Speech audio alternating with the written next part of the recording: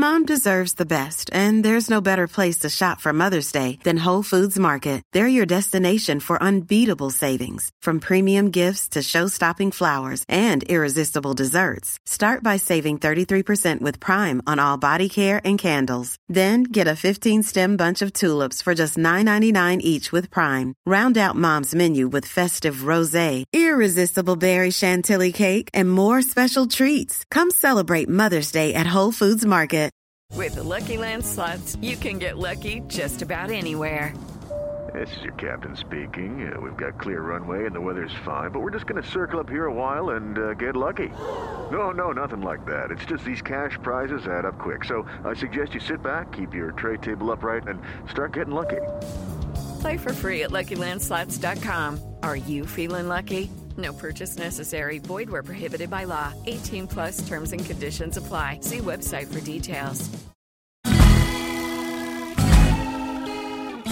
Hello and welcome to Slate Money, our weekly podcast guiding you through the important business and finance news of the week. I'm Felix Salmon of Fusion, coming to you this week from London for this very special transatlantic episode. This week we'll talk about big banks and the billions of dollars that they're both making and coughing up to the feds. We'll talk about big tobacco getting bigger or smaller, depending on how you look at it, with the merger of Reynolds and Lorillard. And then we'll turn to the saga of the Joint Strike Fighter, the most expensive fighter plane the world has ever seen. And last but not least, we'll wrap up with our lightning round of the numbers that caught our attention this week. But first, let me introduce a very special guest, the one, the only, John Gapper, the business commentator, FT editor, and general all-around awesome person at the Financial Times. We're here in the Financial Times studio in London. John, welcome. Thank you. And tell us what your number is this week. My number is 100 billion. 100 billion. That could be the largest number we've ever had on the podcast. That's an awesomely big number. And joining us from New York is regular guest Cathy O'Neill, the head of the lead program for data journalism at Columbia University. What's your number this week, Cathy? My number is 3.2. Hi, John. Hi, Cathy. And as for me, my number is 12,500. So we have a large range of numbers to get to. But first, we are going to talk about banks, because it's a money podcast. So every so often we need to talk about banks. And I'm going to throw out a few more numbers here. We've just had bank earnings season, which means that all of the big banks have released their second quarter earnings over the past week or two. And Morgan Stanley, we found out yesterday, made $1.3 billion in the second quarter alone. Goldman Sachs made $2 billion. Wells Fargo made $5.7 billion. JP Morgan Chase made $6 billion. Then there's Citigroup, which would have made $4 billion if it hadn't needed to write off $3.8 billion as a result of something we're about to talk about. So it only made $200 million in the end. Bank of America managed to make $2.3 billion, even after it wound up paying $4 billion in these litigation expenses. Citigroup, of course, also settled a court case to the tune of $7 billion to settle claims that it had misleadingly sold mortgage securities during the financial crisis, or just before the financial crisis. But the point I want to make here is that between those big six banks in America, even after accounting for the billions of dollars that are being shipped off to the Justice Department, the six big banks between them managed to make $17.5 billion in one quarter. Add in the fines and stuff, which aren't really repeating, and we're basically talking a run rate of $100 billion a year in profits, which is an absolutely mind-blowing amount of money. So, John, tell me, is this a sign that something is very wrong? Is this a sign that the Fed has gone too far? Is this sustainable? Do we want banks to be making this kind of money? Well, I think it's certainly a very, very big number, but we've also got to look at it from the other perspective, which is what the CFO of a bank would say, which is if you take Goldman, it's making a lot of money. But $2 billion a quarter? $2 billion a quarter, a lot of money for most people. But from a Goldman's perspective, its return on equity is only 11%. The poor things. Doesn't At your the heart peak, just bleed? Totally bleeds. I lie awake at night worrying about them. But at the peak, they were making a return on equity, that was in 2007, of 34%. So from their point of view, they're making a third as much money as they used to. It's just that they've got an awful lot more equity, so the number that they have to make to earn a return on it is higher. So I guess the real question here is, these are very, very, very big financial institutions, consolidated financial institutions. The numbers are going to be big. How do we look at that? Do we just say billions is too much, or do we say actually we should look at it like an investor does, which is how much money are they really making for the money that's in the institution? Kathy, how do you look at it? Well, I don't look at it either of those ways as usual. I look at it as they're so big that they own the system. And so one of the things I did this week is I actually read the statement of facts for the Department of Justice, like the little piece of paper that's 9 pages long that sort of summarizes the charges against Citigroup. And it's an incredibly boring document. Even in 9 pages, it's just incredible how bored you can get. But what I did was I just looked at the way it was written, and I noticed something, which was that in 9 pages, Citigroup was mentioned as sort of an actor. Then Citigroup did this, then Citigroup did that, as if it was, in fact, a person, in every sentence except 2. And one of them was when it mentioned that there was a trader who sent an email where they basically said, it's time to pray. They were talking about the very, very poor quality of the mortgages that they were securitizing. So, basically, to back up, the statement of facts explains that Citigroup securitized a bunch of terrible mortgages and should have known better and did know better. And the smoking gun was this email from this one trader. And the other exception of the way this document was written was they mentioned a managing director, not by name, that looked at the firm that was selling the mortgages and looked at a due diligence report, and that report explained that the firm itself claimed it didn't have internal controls for the mortgages it was selling. So, my conclusion is that, yeah, they're big numbers. They're so big, in fact, that we don't really have number sense when it comes to $6 billion. This is the fine that Citigroup agreed to pay in order to settle all of the charges against it. Yes, sorry, I should have mentioned that. So the questions that are left unanswered that I'd like to know is, who did this? How did it happen? Why did it happen? And is it going to happen again? And none of that's answered from this suit. John, are you remotely satisfied? Clearly, Kathy isn't by this $7 billion fine. Does this sate any sense of John Gapper justice? My worry is that the large number covers up a lack of accountability in a strange way, which is that it looks like justice is being dealt out to the bank, but there's very little individual accountability. There are just these very large fines, which in the end have to be it comes out of the equity, it has to be rebuilt. But individuals don't really, certainly not senior executives, do not take the rap for these things. And that was definitely the case in the Credit Suisse case, where it pleaded guilty to a criminal offence, was fined a very large amount of money, and yet no senior executive stepped down. And in fact, these fines, it seems to me that the fines are directly proportional to the profitability of the bank. That JP Morgan, after becoming hugely profitable, then paid $17 billion of fines, and it could easily afford it. Citigroup was on its last legs for many years and didn't suffer any fines, but now it's making money, as we've seen. And then this quarter, when it would have made $4 billion, now is the time that the Justice Department comes along and says, "Oh, we're going to levy $4 billion of fines," and your equity isn't going to be hurt because you're still managing to eke out a small profit this quarter. And Felix, I agree. Yeah. Sorry. That the way you introduced this topic sort of says it all. Like it was an accounting issue for them. Like it's not a culpability issue. It's not a guilt issue. They literally have been, given enough time to get profitable again so that they can afford the fine that they are now paying for their misdeeds. At the end of the day, it's a strange accounting thing.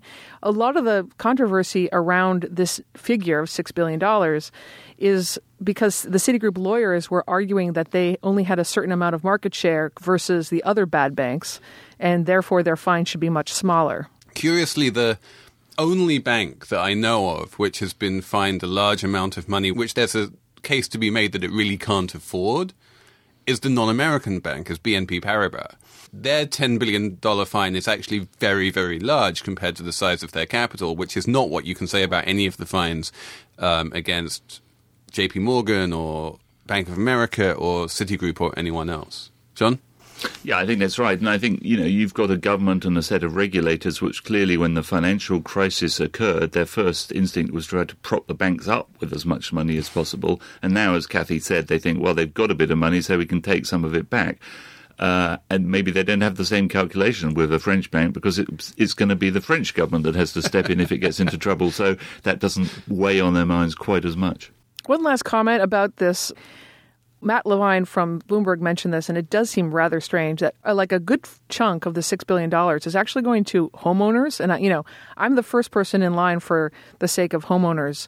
But to a large extent, this is a suit that was to protect the investors of the securitized mortgages. And it's kind of strange that the money's going to the homeowners rather than the investors. Exactly, because what Citigroup did wrong here was it sold a bunch of nuclear waste to bond investors and told those bond investors that it was AAA rated, gold-plated, they could never lose any money.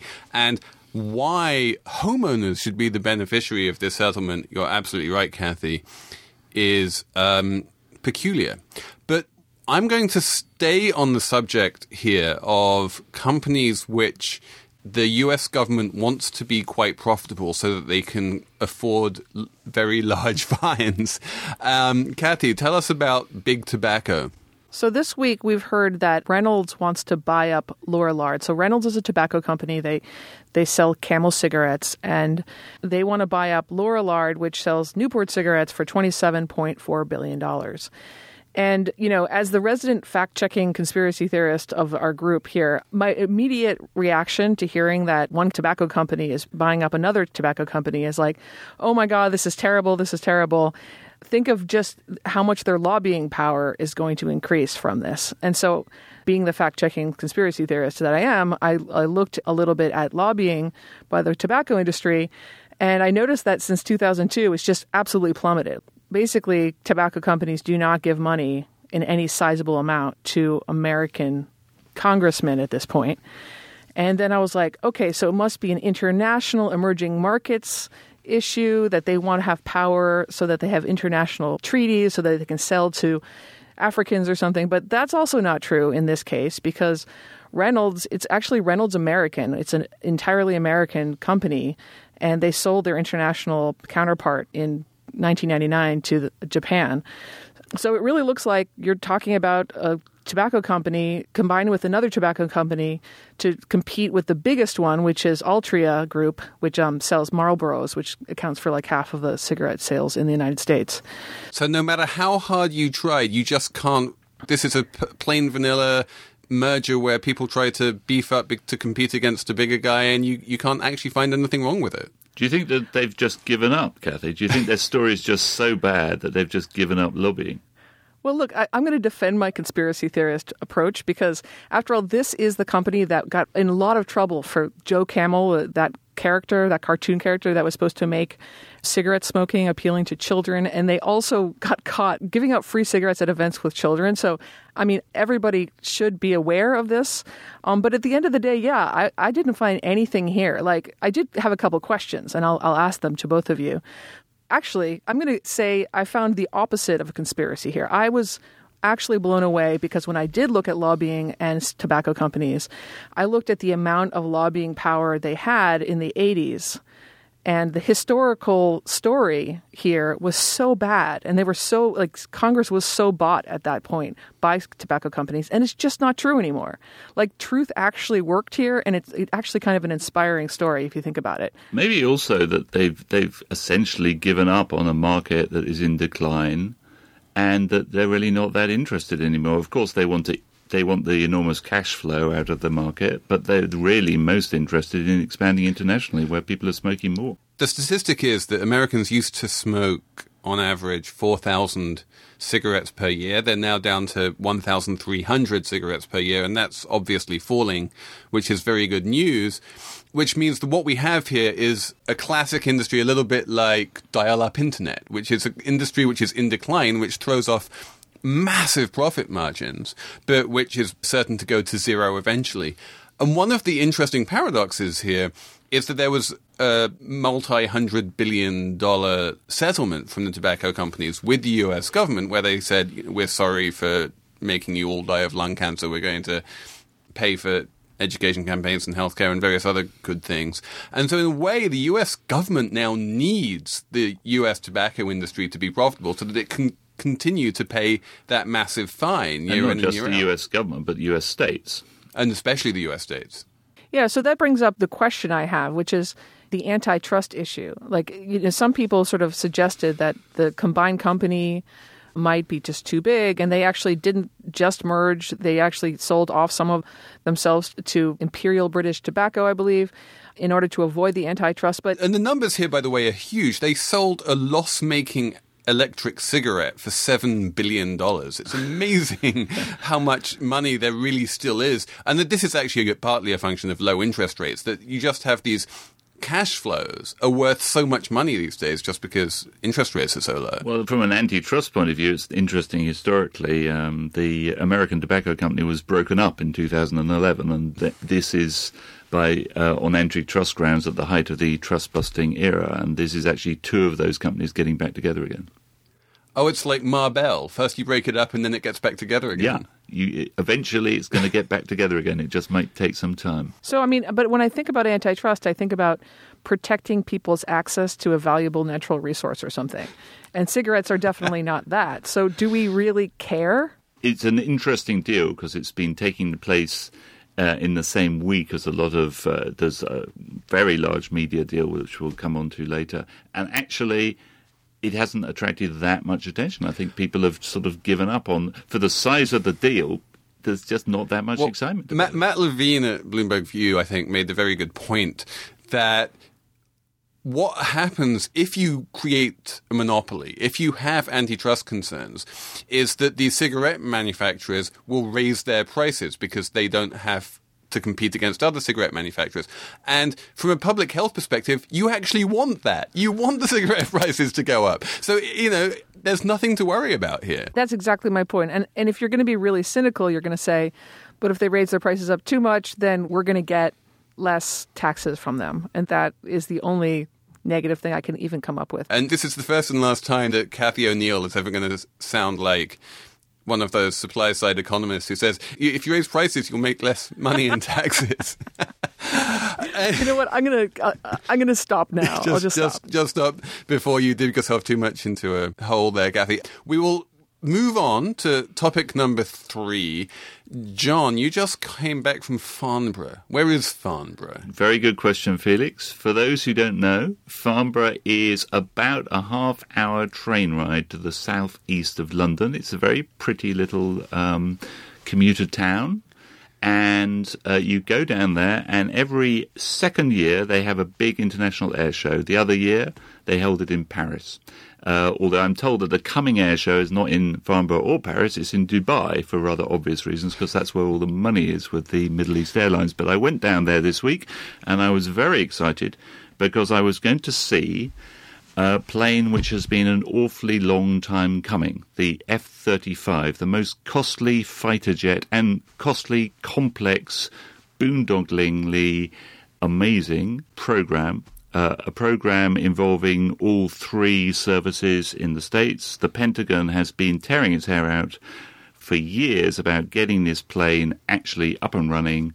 They're going to cost, at the moment, $110 million each. They're going to be the main fighter aircraft for not only the US, but allied countries such as the UK, and I was looking forward to seeing it actually flying. Before we get on to the question of whether or not this $1 trillion plane can actually fly, I should jump in here and say that $110 million per plane is absolutely the bottom number you can possibly find for this thing. And depending on who you ask, it can be double that or even more. And that the total cost of this plane is somewhere in the $1.5 trillion range, which is a number which is so mind-bogglingly enormous that even... I'm going to leap in here and say a word for Lockheed Martin, who claim, the numbers... everybody's got a different number. They claim the number's going to come down to $80 million per plane because there's going to be an awful lot of them. And, John Gapper, do you believe them? I've got no idea of doing the economics, although the only thing I would observe is that Lockheed Martin, since it makes the plane, little bits of the plane in 46 different states of the United States, as well as several other countries, has got enormous lobbying power. Kathy, I'm going to have to just make a wild guess here and say that you don't really approve of spending $1 trillion making fighter jets. Right you are, Felix. And it's fascinating to me. And I'll tell you what, I read these 2 articles that you guys sent me about this, and I really concluded that this is kind of like an excited nerd boy topic. There's something about it that just gets people really excited that I don't really understand. But anyway, from the perspective of a modeler, there's a couple points I want to make. The first one is that when you have a problem with too many constraints, it's just a generic truth that you end up with a solution, if it exists at all, that is not satisfying in any specific way. So you're boxing it in all dimensions, and there might be, 25 dimensions, and in this case there are more. You want it to be stealth, and you want it to have, you want it to go very fast, and you want it to be able to fly in rain, which ended up not even working. And they also wanted crazy things like being able to take off vertically. Right. Oh, yeah. No, that was a huge one. You want to take up vertically, but you don't want to be too heavy, and all these constraints. And then, so you think of your space of solutions. 26 constraints give you a space of solutions in 26-dimensional space, if it exists at all. And it's just boxed in by all these different constraints. And then at the end of the day, you don't get optimal answers for any one of those. So that's the first point. That's just a general point. Well, let's stick on that for a minute, John. With hindsight, it would have been cheaper, would it not, to have simply built separate planes for the Air Force and the Navy and the Marines rather than trying to do one size fits all? Yeah. I mean, there's a RAND Corporation study just recently which suggested that the principle of the Joint Strike Fighter is that if you make a single thing that the Navy can use, the Air Force can use, the Marines can use, different countries can use, it's cheaper overall because it's an all-purpose machine, and you've got lots of different markets, so you can reduce the unit costs. It's a sort of basic economic idea. The problem is, as Kathy suggested, these are incredibly complex and difficult machines anyway. And if you try to make it do bells and whistles and different variants, you end up with the situation that you've actually had, which is it's highly delayed. And indeed, at Farnborough this week, when it was supposed to be the showpiece, it didn't turn up. There was no plane? There was no plane. Well, to be fair, there was a replica plane, which I actually sat in, but the star of the show didn't turn up, and it didn't turn up because on one of the test aircrafts, the Pratt & Whitney engine had blown out. But that's the latest in a long line of delays. And the RAND Corporation study suggests that maybe it would have just been better to have built 3 separate aeroplanes, simpler ones. And let me ask, I am a bit like Kathy. I don't quite understand the boys with toys aspect of this either. But does the world actually need a 5th-generation fighter jet anyway? Haven't we moved into a world of drones now? Why do we need human-powered fighter jets in the first place? Well, that's a very good question. I mean, there is the question about whether or not this will be the last fighter jet, because in many ways, if you're a drone builder, you're in a better business, if I can put it that way, even though it sounds appalling, and they kill people, drones. But as a business, maybe that's a better business than making fighter jets. So I don't know. But at the moment, the armed forces would say, well, look, we've got F-16s and F-15s and F-18s, and all those planes we're very familiar with from seeing old films like Top Gun, and they date from the Nixon era. They first came into service in the early 70s, and so they're getting a little bit old, and we need a new one.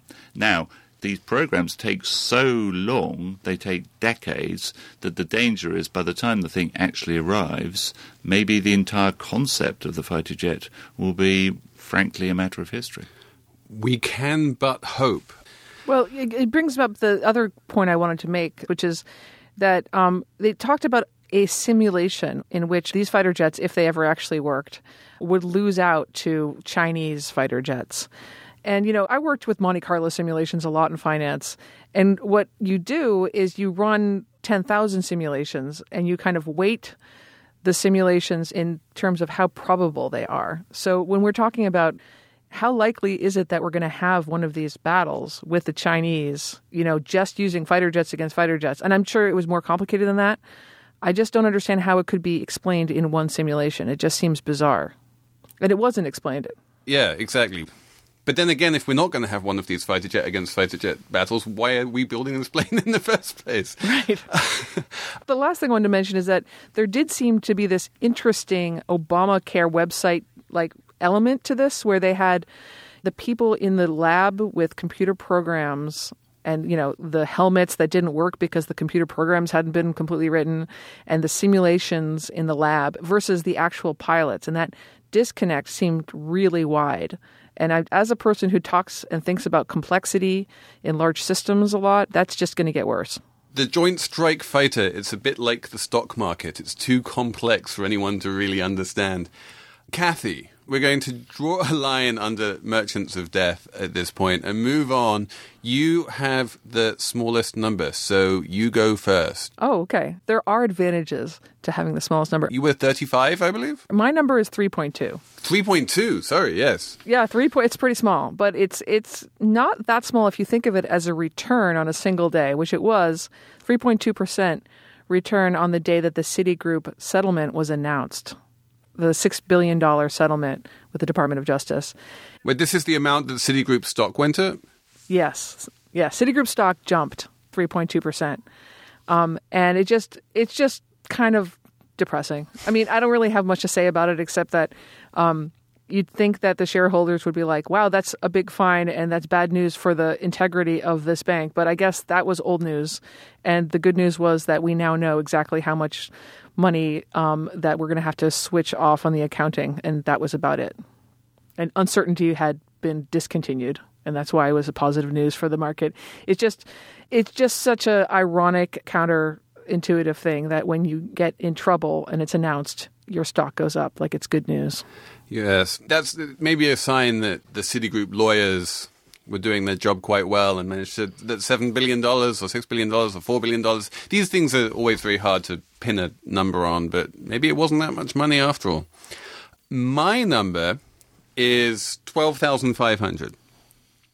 12,500 is the number of jobs that are being cut at Nokia in the wake of Nokia's acquisition by Microsoft. Microsoft is cutting 18,000 jobs in total, of which 12,500 are in Nokia. The interesting thing here is that 12,500 is fully half. It's 50% of the number of Nokia employees. When Nokia was bought by Microsoft, it had 25,000 employees, and half of them are being fired by Microsoft.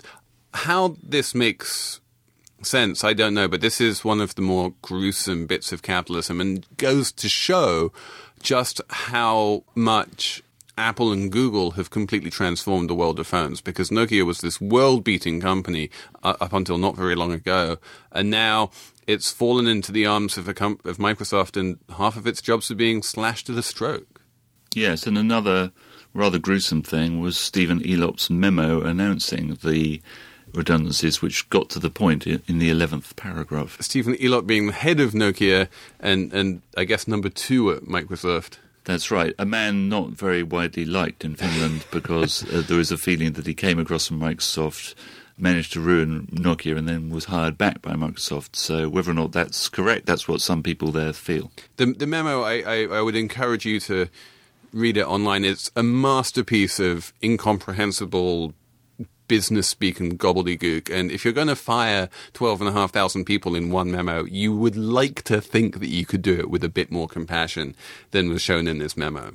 I think that's right. And to be honest, a little bit more honesty that journalists have many faults, but at least they put the figure in the first paragraph. John Gapper, you have a huge number. I do. What's your number? My number is 100 billion. That's a big number. That's huge. And it's not actually a number that exists at the moment. It is the figure not that Rupert Murdoch's 20th Century Fox has... 21st Century Fox. 21st, sorry. I'm behind the times. Do try to keep up. You're right. It's not the number, it's not the 80 billion that 21st Century Fox has bid for Time Warner this week, or in fact in June, but they've been covering it up. The number came out this week.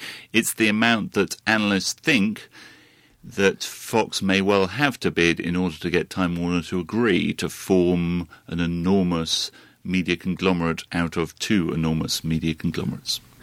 The interesting thing for me about this bid is that it was in a combination of cash and stock.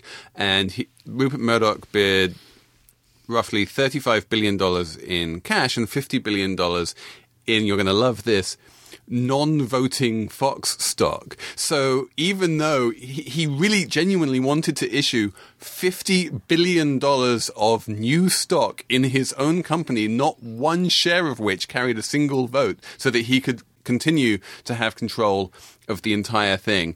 How does he get away with it, John? It's quite extraordinary, actually. And the other thing which interests me about it is that Rupert Murdoch and 21st Century Fox will be appealing to the Time Warner shareholders and saying they're adding value, their offer is worth this much. But say that Time Warner wanted to do a Pac-Man and reverse on News Corp, no matter what figure they put up, Rupert Murdoch, who controls it, would just say no. So it's a quite bizarre situation where you have one company that is controlled by dual-class stock, another one that isn't, and that gives Rupert Murdoch an enormous advantage. And the fact is that the US capital markets and US shareholders and US legislators accept this.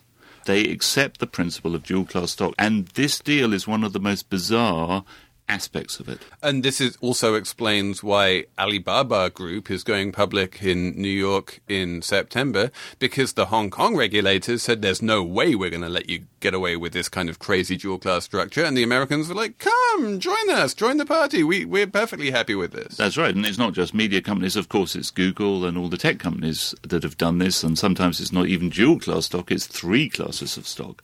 So I'm afraid, in my rather traditional British way, I disapprove of the entire thing. You wouldn't get away with it here, Felix. Guys, all we need to do is prove that they're all killing people with lung cancer and then wait 40 years and this will be a good story. I have to say that from this perch in the Financial Times in London, we're sneering at the Americans with their amateurish attempts at running a stock market. How they get away with it, I have no idea. That is it, I'm afraid, for this edition of Slate Money. Thank you very much for listening. If you liked the show, please subscribe in iTunes. Just search for Slate Money in the iTunes store. And if you have something nice to say about us, please leave us a review. And if you have any comments or complaints or praise or anything else, you can write to us at slatemoney@slate.com. The producers for Slate Money are Stan Alcorn and Tracy Samuelson. The executive producer of Slate's podcasts is Andy Bowers. For Kathy O'Neill and John Gapper at the Financial Times, I'm Felix Salmon. We'll talk to you again next week on Slate Money.